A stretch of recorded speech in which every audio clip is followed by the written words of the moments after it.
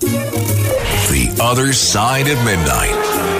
77 WABC. Local Spotlight. Good morrow, everyone. This is The Other Side of Midnight on 77 WABC. I'm superstar Frank Morano. No vacancy. That's what the sign in New York City reads. No, not for migrants. They're still coming in by the busload, by the thousand each week, even though the mayor says it's going to cost a substantial amount of money that we don't have in order to take care of them. No, we are putting up the no vacancy sign for one of the most vulnerable populations in New York, our animals. For the first time in anyone's memory, the city's animal care agency announced last week that its facilities were too crowded to accept cats.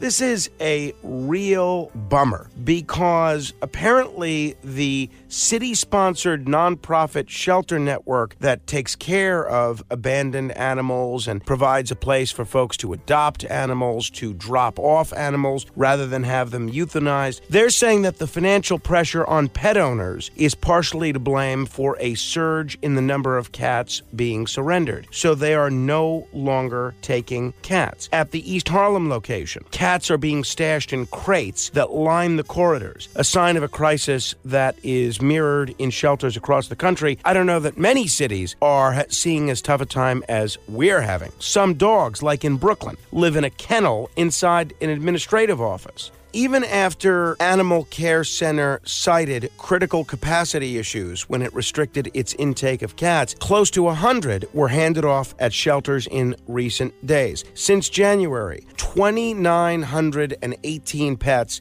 have been adopted from ACC shelters. But in the same 7-month period, the agency took in 7,493 cats, dogs, guinea pigs, and rabbits. For the same time last year, there were 2,769 pets adopted out of 6,702 pets taken in. In all, there is an animal crisis in this city. Right now, there are more than 500 cats, dogs, guinea pigs, and rabbits ready to be adopted or placed in foster homes. This is one of the reasons I have such little tolerance for anyone that would get a pet from a pet store. Don't do it. There are so many animals that need homes, and there are so many pets that are in need of a place to live. So much so that the Animal Care and Control Center is no longer taking cats. What a shame. Beam me up! To be continued.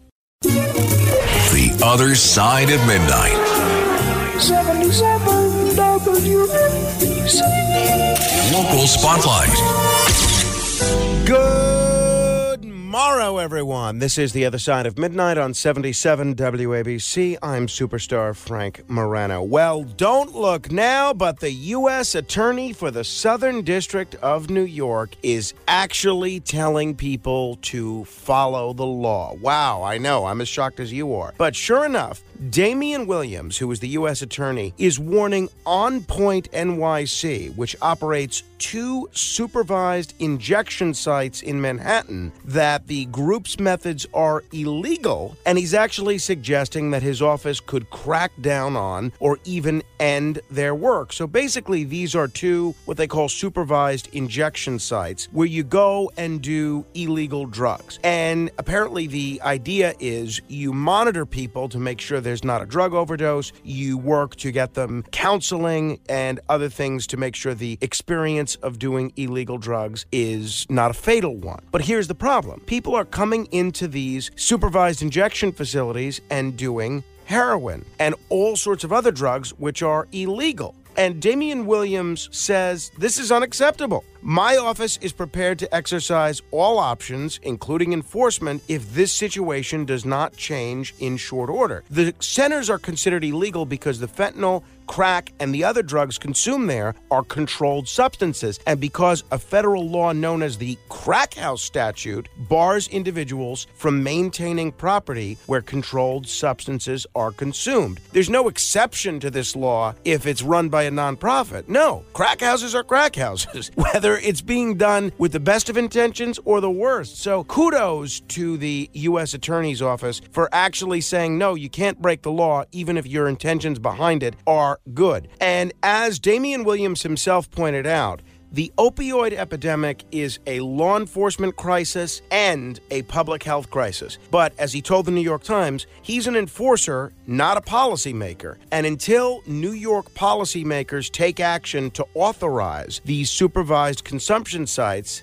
they are operating in violation of federal, state, and local law. And that's not permitted. You can't just ignore the law. Kudos to the U.S. Attorney for saying so. Beam me up! To be continued. The Other Side of Midnight. 77 WABC. Local Spotlight. Well, the more we learn about this so-called investigation into some New York yeshivas, the more we learn about how much of a lackluster investigation this actually was. Records released by the New York Department of Education after a years-long legal fight show that city officials knew as early as 2018 that some New York City yeshivas were failing to provide the minimum required standard of secular instruction to their students, but they refrained from intervention. Just a reminder, that minimum is required under the New York State Constitution. Every single child in New York State is legally obligated to receive a sound, basic, secular education in addition to whatever religious studies there are.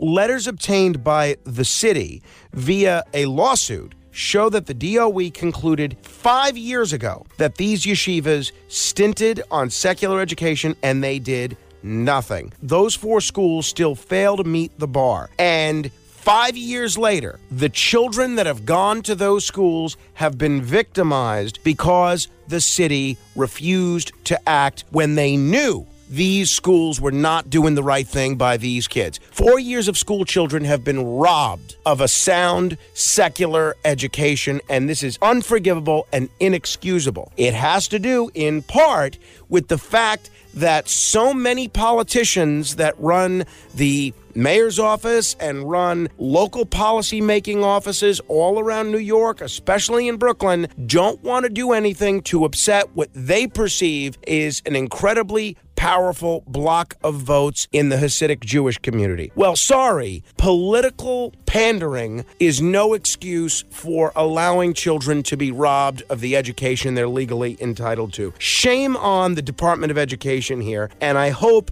heads roll over this. Great reporting by the city. Beam me up! To be continued. The Other Side of Midnight. 77 WABC. Local Spotlight.